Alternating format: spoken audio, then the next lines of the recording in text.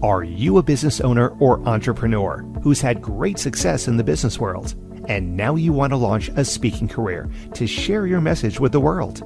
If that's you, then listen up. 25-year speaking industry veteran Brett Ridgway has released his latest special report, 3 key things entrepreneurs must master to build a profitable speaking business.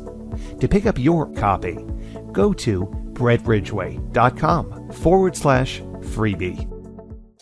Welcome to the Spotlight on Speaking show with Brett Ridgway, where you'll learn the keys to building a profitable speaking business from speaking industry pros. Each week, we interview a great guest who will share his or her speaking journey, identify what their keys to success have been, and highlight some critical mistakes they've made along the way that you'll want to avoid. Be sure to visit our website at spotlightonspeaking.com. And while you're there, subscribe to us via your favorite network. Now, sit back, tune in, and get ready to meet this week's guest. Hello again, everyone, and welcome to another episode of the Spotlight on Speaking show with Brett Ridgway. I am the aforementioned Brett Ridgway, and I'm super excited about my guest today because this lady is one of the people I consider one of the true rock stars in the speaking industry. But Elizabeth McCormick is my guest today. And she asked me what I should say about her or whatever. And I pulled something from her website, and it really describes Elizabeth to a T. And so I wanted to read this to you today. So much more than your keynote speaker, Elizabeth McCormick's goal is to be a part of your audience's experience. Elizabeth shattered the glass ceiling in the military as an Army Black Hawk pilot, then in her corporate career as a global contract negotiator. And now she continues to rain glass as an in-demand international motivational speaker and CEO of Soar to Success International. As a decorated U.S. Army Black Hawk helicopter pilot, Elizabeth flew missions such as air assault, repelling, command and control, VIP, and military intelligence. She supported the United Nations peacekeeping operations in Kosovo, receiving the Meritorious Service Medal for her excellence in service, and in 2011 was awarded the Congressional Veteran Commendation. Elizabeth is a founding member of the John Maxwell team of speakers, coaches, and trainers, and a dynamic, energizing entertainer. She inspires audiences with her experiences from her years as a pilot and turns those into stories into actionable lessons. Without further ado, Elizabeth McCormick, welcome to the Spotlight on Speaking show. Hi, Brett. Thanks for having me.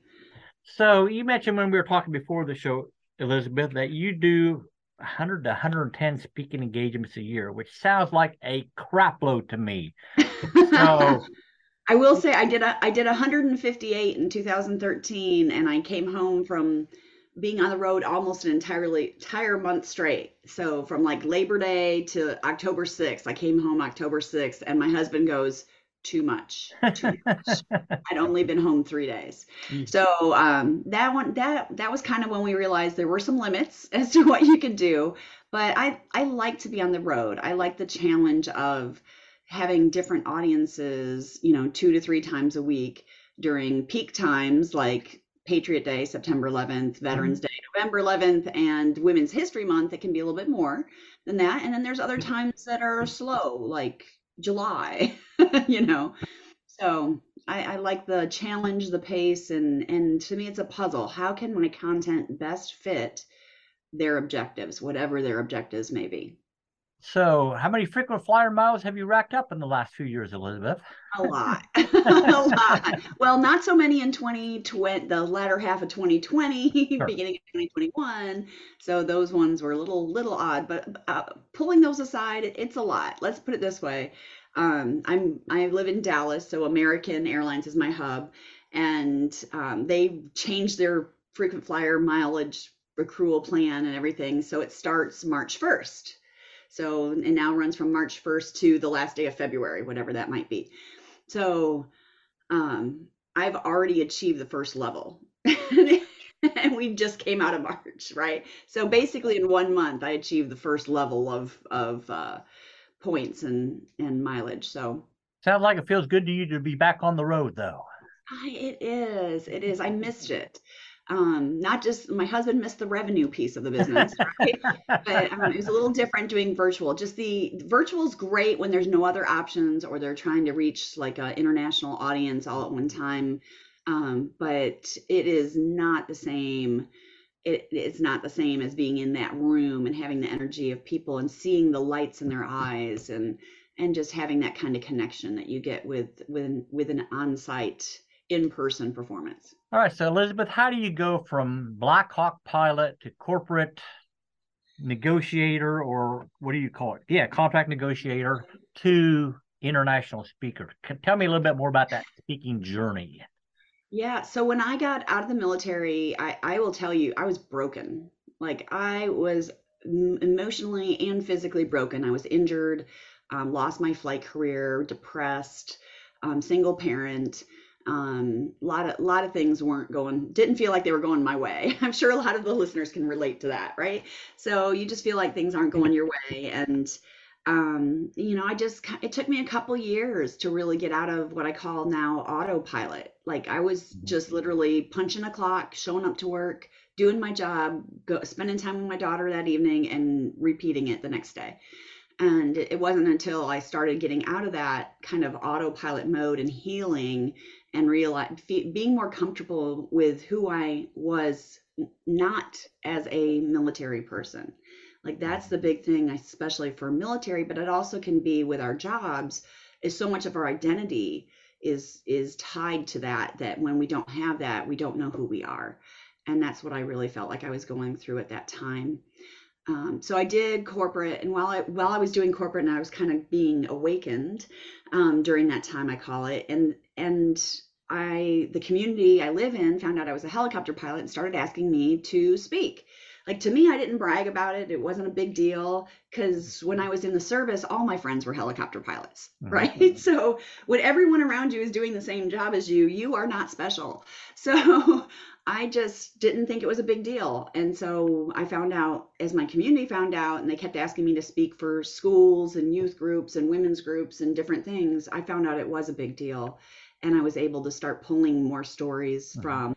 My only regret is I wish I had journaled better during those years because I had to draw purely on memory. So after I was doing a bunch of speaking engagements, and I was turning a lot of them down because at the time out of the military, I had worked in corporate and was doing international contract negotiation and vendor management and things like that. And they, which really helps me now too, of course. And so while I was doing all that, I was turning a lot of them down because I was traveling for that job.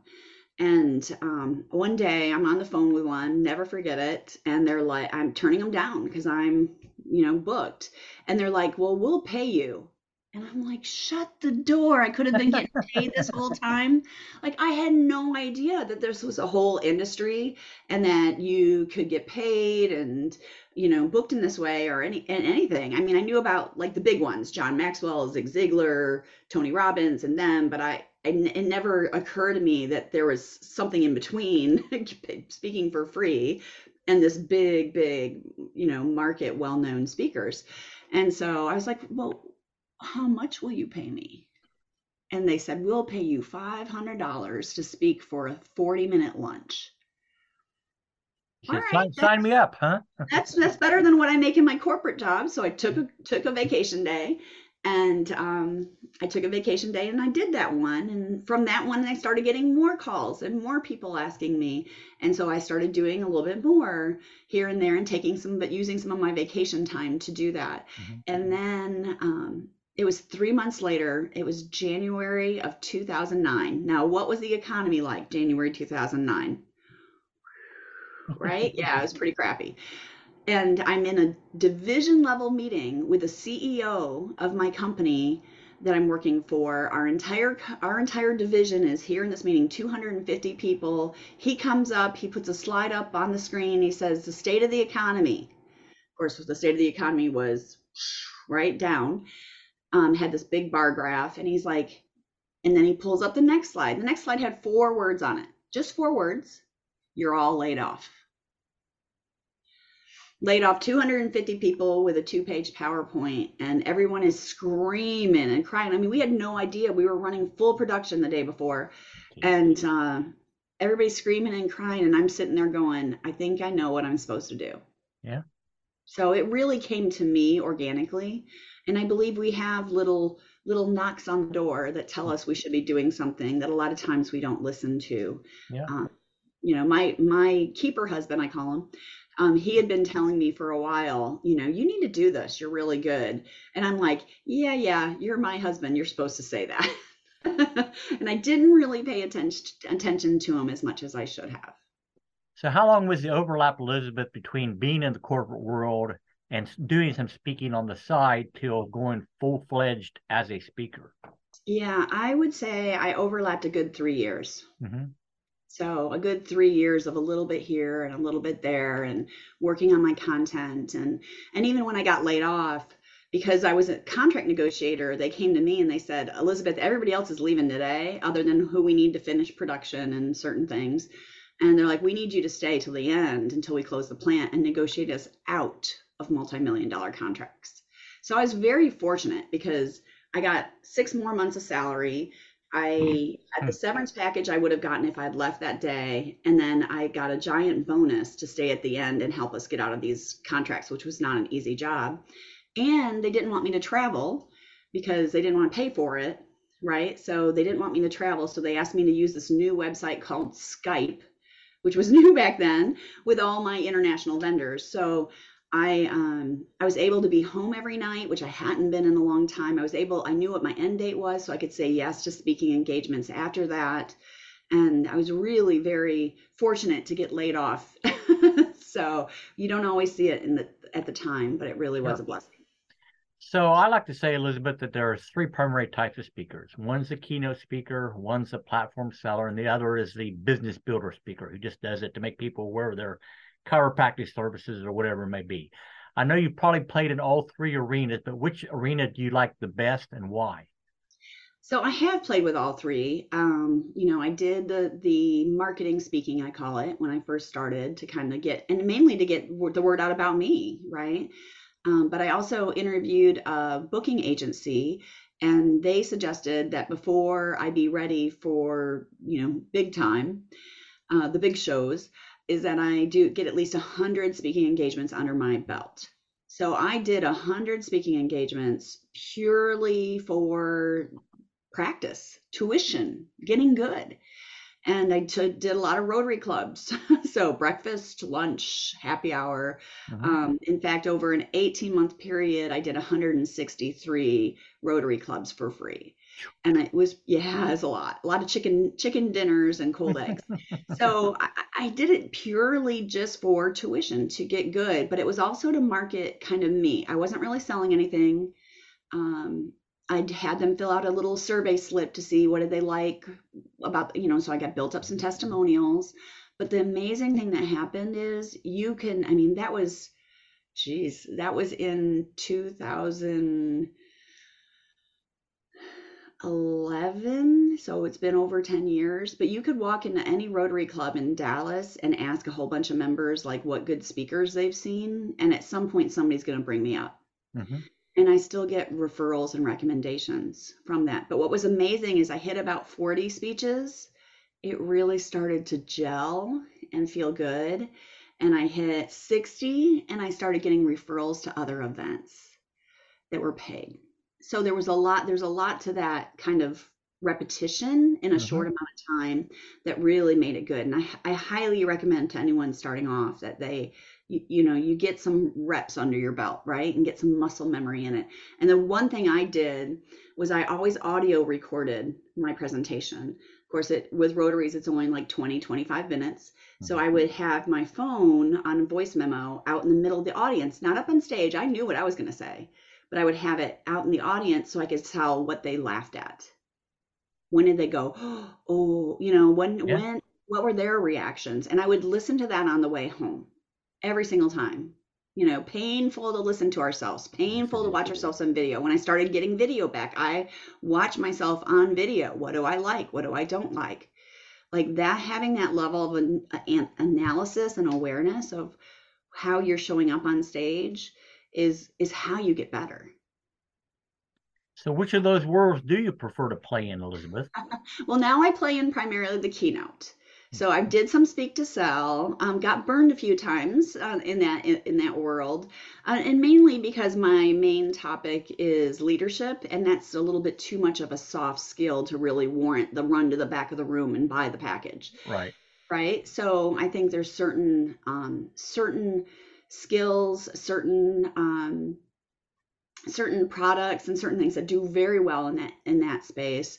I just learned the hard way that it wasn't mine. So, and I found corporate industry and associate, I call it association, organization, and associations pay very well for me to come in and do and I like getting that check. And I still do a little back of the room, but I'm seeding them to refer me to other organizations. So have you spoken on topics outside of the motivational arena? Yeah, I actually during the pandemic I came out with a new topic. I've been certified with DISC assessments for a long time, and I actually took that, drilled it down deep, and made it into a two different types of presentations. One is basically the same presentation but targeted for different audiences. One is for leaders, and that's how inspiring and how do you hire and inspire teams. So how can they hire better and make better choices in their hiring, um, as well as hiring the right fit for the right roles. So I've done that for some executive and high level leadership groups, and that's gone over pretty well. Some HR as well, and then I've also taken that same presentation and geared it around associations and volunteers. How can you inspire volunteers to volunteer and to show up and to meet their commitments and everything. So it's all based on the motivations behind their primary communication style with DISC, but it's a little longer, a little more technical, a little bit more workshop.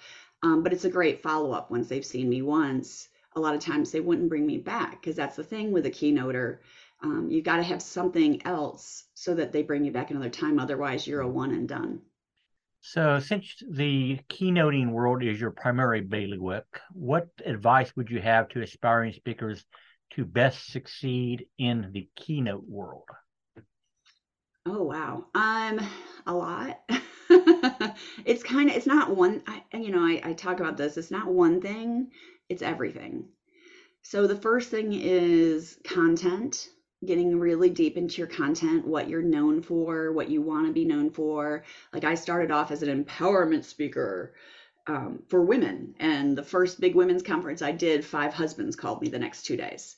So, because their wives had gone home, told them all about my speech, and they're like, we want that at our company. And I realized I was an empowerment speaker, not a women's empowerment speaker. And so really listening to as you set on something, work that for a while, but also listen to what your audiences are asking for and what they're saying and what they're doing after when you do get in.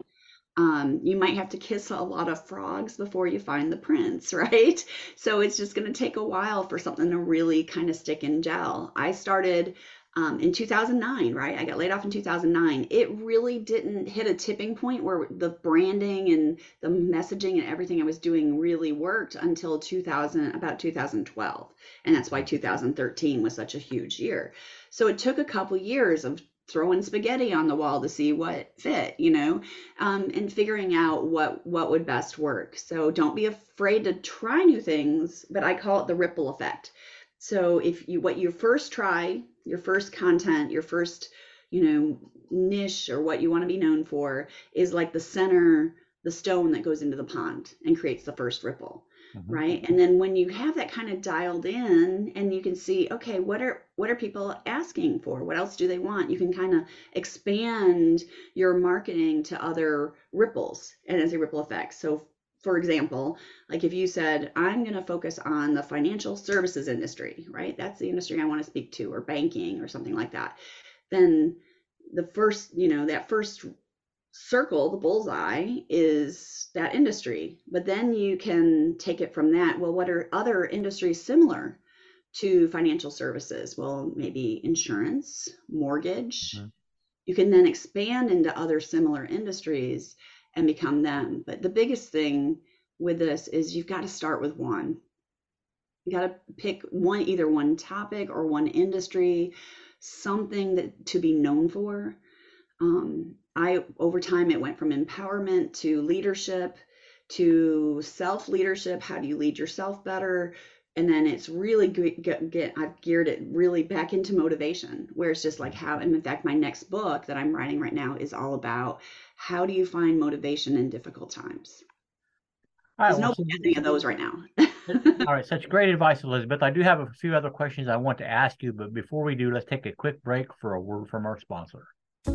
Are you a business owner or entrepreneur who's had great success in the business world, and now you want to launch a speaking career to share your message with the world? If that's you, then listen up. 25-year speaking industry veteran Brett Ridgway has released his latest special report, 3 key things entrepreneurs must master to build a profitable speaking business. To pick up your copy, go to brettridgway.com/freebie. Dun, dun, dun, dun, dun, dun, dun, dun. And we are back with the Spotlight on Speaking show. My guest this week is Elizabeth McCormick. So obviously one of the main questions any aspiring speaker has is, how do I get more gigs? So what have your secrets been to getting more speaking engagements? I've gotten really good at SEO. Like really, that comes right back to content, right? What do you want to be known for? Like writing really good, relevant articles, doing a little search on SEO. So I think that's the first thing when you're first starting off is write, and write some more and get good on that content. Get it, whether it's, you publish a book on that content, or it's just blog posts to start off with, that don't cost as much, right, to do. Start with something. Get known for that topic. Don't be afraid to do some outbound, touch points and reach out. Get involved with other speakers, like a couple. There's lots of great organizations out there. I'm involved with National Speakers Association. So, get involved. Then after that, you've got your SEO going. And it really is, it's kind of all, like I said earlier, it's not one thing, it's everything. At the same time, you need to be working on the speech and polishing the speech and being really good at the speech. A really great book is The Referable Speaker by Michael Port and Andrew Davies, I think. Andrew Davis. Okay. So it's a really good, because if you're doing a speech and you're not getting referrals to other speeches, if people aren't coming up to you, you don't want them just coming up to you and saying, oh, that was great. Because they're not going to come up to you and say that was bad, right? But you want them to come up and say, I know another event that would really like you. And if that's not happening, then you're missing something in the speech. So what have you done specifically to systematize the referral process in your business? So for me, I built, and I did this back in the Rotary days. I wanted to get more and get referrals and make it easy for them to refer you. So how do you make it easy for your audience members to refer you? And for me, I built out a brochure and actually teach the audience how to refer me. So it has beautiful photography, and it has all the kinds of events I speak at. So Elizabeth also speaks for, because what happens is you speak in an event and they assume that's the only kind of event you speak for. Mm-hmm. If I speak for a corporation, they assume I only speak for corporations. I want them to know they could refer me to their college. They could refer me to their alumni association. They could refer me to their professional. Every industry has a professional association. Every job has a professional association. So I wanted them to refer me and think outside of that, the norm. Same thing if I spoke in an association. I wanted them to know they could bring me back into their organizations. So you want to make sure you're teaching them how to refer you. And I do that through a couple seeding things I do in my presentation. So again, that harkens back to that speak to sell, right? So there's a couple places I seed in the presentation about, I talk at one point about creating habits and brushing your teeth. And I was like, when I speak to colleges, I just say, please, I hope you're brushing your teeth at all, so do it with humor and just a couple times throughout. And then I make sure everybody leaves with the brochure. And so at the beginning, what I did is I made the brochure a handout, and I had a 1, 2, 3, and I made sure I taught 3 points that they could, okay, grab that brochure under your napkin at a meal, out of your napkin, and under the 1, 2, 3 on the inside. Now, once they've written into it, they're less likely to leave it. Right. So you have something for them to take home. It says, oh, Elizabeth also speaks for. She's also could be an opening speaker, keynote speaker, banquet speaker, closing speaker, and I put some of the roles that they could utilize me for. So now when they talk about me and hand that to someone else, I get a lot more referrals. But the other great thing is to keep track of that is I use a different email address, and the contact information is different on that. So I would say that Elizabeth has one of the best looking websites and best speaker packets of any speaker I've ever seen out there. And you should study Elizabeth as a model for that for your own speaking business. And just so we make sure people are aware, what domain do they go to see that speaker packet, Elizabeth? Yeah, so the easy one is pilotspeaker.com. And I will tell you what you see now. In June, we're launching a whole new website and new packet and everything that's even better. So it's a constant, every 3 to 4 years, a constant up level of your branding and materials. So. Well, I will say by the time this episode airs, that new packet will probably be up there. So you'll be seeing the latest and the greatest. So based on when you're watching this, watch out. So same domain, pilotspeaker.com. That's actually an easy forward to the website itself. So. All right. So do you have any specific advice for people, Elizabeth, on how to deal with speaker bureaus? Oh, so speaker bureaus are tough. So speaker bureaus don't want you until they lose business to you. So I would say when you're first starting off, I wouldn't even I'd spend time on your own stuff, like worry about your own playground, right? And not spend a lot of time worrying about bureaus and getting into bureaus. They get solicited all the time. And most of the time, the only ones they're really going to listen to, there's only 2 ways to really get into a bureau. The first one is the best way. And the first one is the client asks for you. I just got into one of the top 3 bureaus I just got into because the client asked for me by name. That's how you really get in. Okay. And then when a bureau asks for information, for the love of God, please respond quickly. Park it until you can redo your materials or send something late. No, just respond quickly. They want to know that you're responsive if they do have a request for you. So the second way you can get into bureaus is when another speaker recommends you. So for example, I had a request for an event and I was already booked.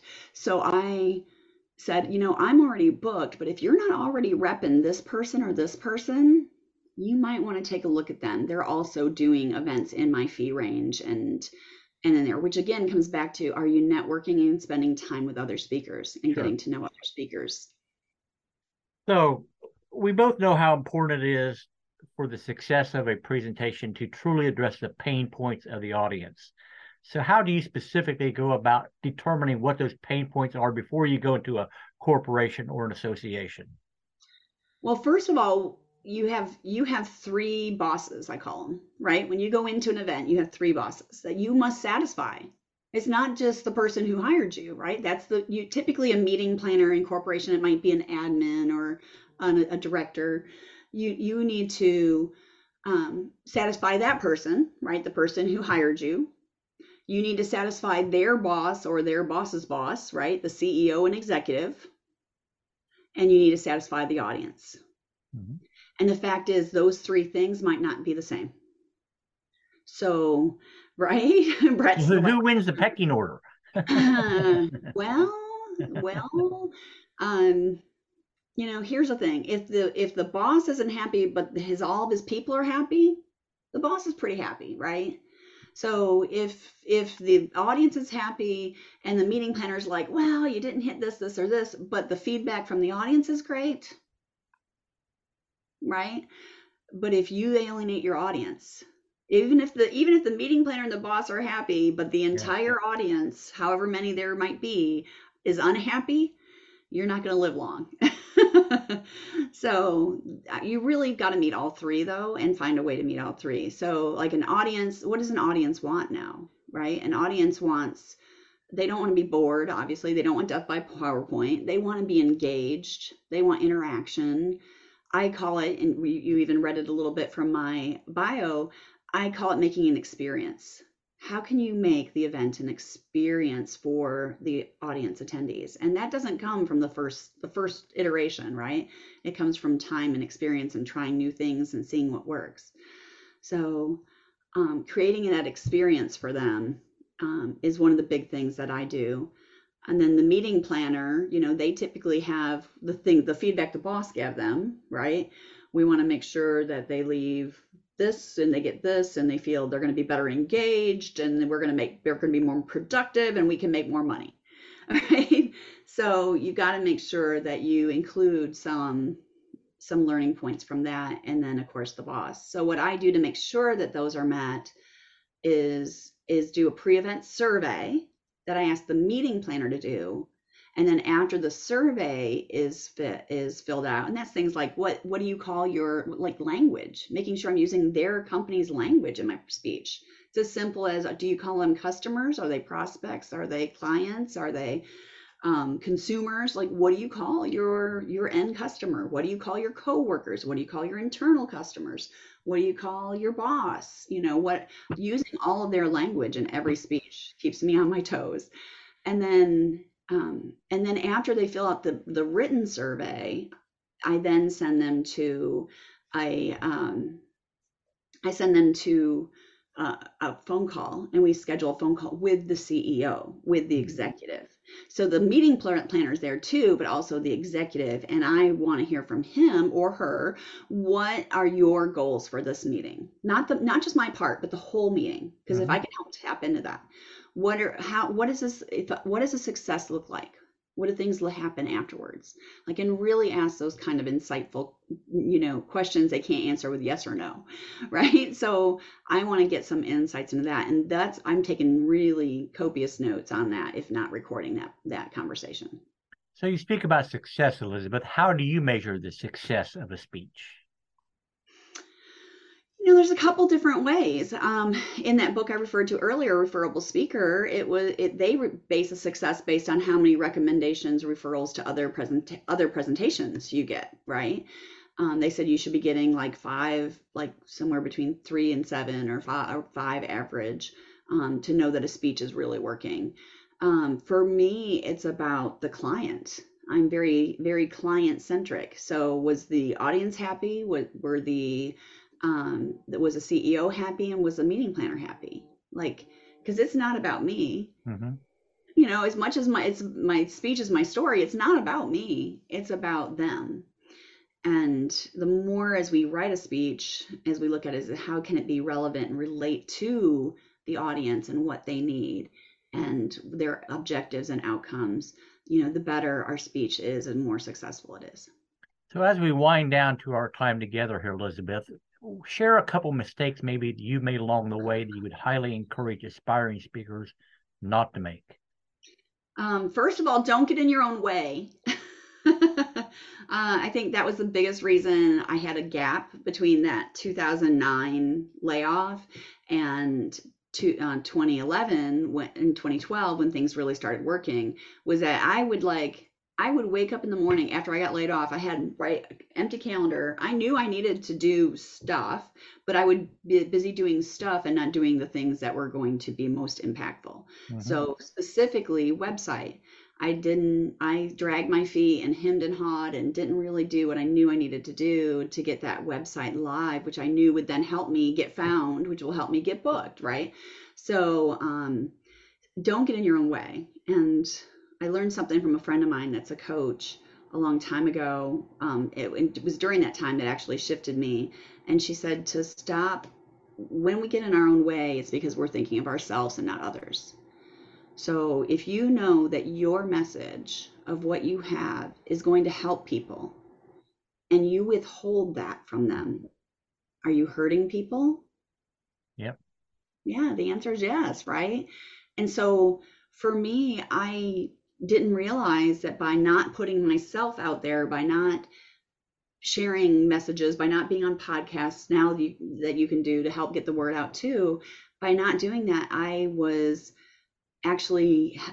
not helping people. I was keeping myself from that. And so that kind of shifted my perspective in getting in my own way, right? So now I'd like to say I hit the ground, my feet hit the floor, and the world trembles, because I'm going to do everything I can to make a difference to people. So, and then I've screwed up with negotiations. I left $9,000 on the table in a negotiation. That was a big learning curve. So from not doing my research on what an industry could pay. What? So, Do your homework ahead of time? What a novel idea. oh my gosh. Well, they called me. So it was weird. It was somebody from church. She was like, "You speak now, right?" And I was like, "Yes." Right? Yes. And she said, "Great. We have a lunch coming up. We're looking for a speaker." And at that point I'd been getting paid, that $500,000. So when her boss called me, I did the typical, not a bad thing, because sometimes you get an answer like, "Well, what is your budget?" And he's like, No. What's your fee?" And I'm like, "Well, how much did you pay your speaker last year?" Like, he's like, No. What is your fee? And I'm like, and I didn't have a solid answer. So number one, do your homework, know what their industry does typically pay. Number two, have an answer, and whatever number you're thinking of, double it, because that gives you room to negotiate. Right? Yeah. I didn't do that. Well, I kind of doubled it. I'd been paid 500, so I said 1,000, right? And then he was like, "Great." Oh, I knew I was in trouble right then, right? With the answer really fast, yes, that means you left money on the table. Yeah. So I thought I was happy with that. 1,000 was good, right? So we go through the pre-event process that I'd already started doing at the early days, and did the pre-call and the pre-information and everything. And then he's like, "Oh, we're sending everybody that meets this big level. We're going to send everybody to Puerto Rico for an all expense paid trip." And I'm thinking, money left on the table, right? And so we went through, and I just, kept asking questions, and I was like, "Yeah, I can incorporate that. Yeah, I can incorporate that. Yeah, I can do that." And he stops and he goes, "You are so much easier to work with than the guy we paid $10,000 last year." Well, as they say, lesson learned, right? Ooh. So they paid a retired professional football player $10,000 the year before. So, all right. Well, this has been such a great chat, Elizabeth. If you would, I'd like to give you a couple of minutes to tell people how they can get involved in your world if they would like to. Yeah. So, right now, just follow me on Twitter or on Facebook, Instagram. I'm Pilot Speaker on everything. So just go to Pilot Speaker and follow me. And then in the show notes with this podcast, you're going to also see a link. And with that link, it's going to go to another online training I did on how to get booked and paid as a keynote speaker. Awesome. All right. Well, I want to thank you so much, Elizabeth, for joining me today. As always, I wish everybody out there the greatest of success in all that you do. In addition to the 3 key things report mentioned in the commercial break during this particular show, my new book, How to Build a Profitable Speaking Business, is now available. I would certainly encourage you to grab that at brettridgway.com/books. And I will even send you an author signed copy if you do that. But I want to, again, thank you for joining me today. And as always, I wish you the greatest success in everything that you do. And may this be your greatest year yet. Take care, everybody. Bye-bye. This has been the Spotlight on Speaking show with Brett Ridgway. Be sure to join us every week as we interview speaking industry pros and have them share their best tips for building a profitable speaking business. Until next week, thank you for tuning in. And remember to visit our website at spotlightonspeaking.com so you can enjoy even more great episodes like this one. While you're here, be sure to subscribe via your favorite network. We look forward to seeing you next time on the Spotlight on Speaking show. Until then, our sincere best wishes to you for the greatest of success as you work to build your own profitable speaking business.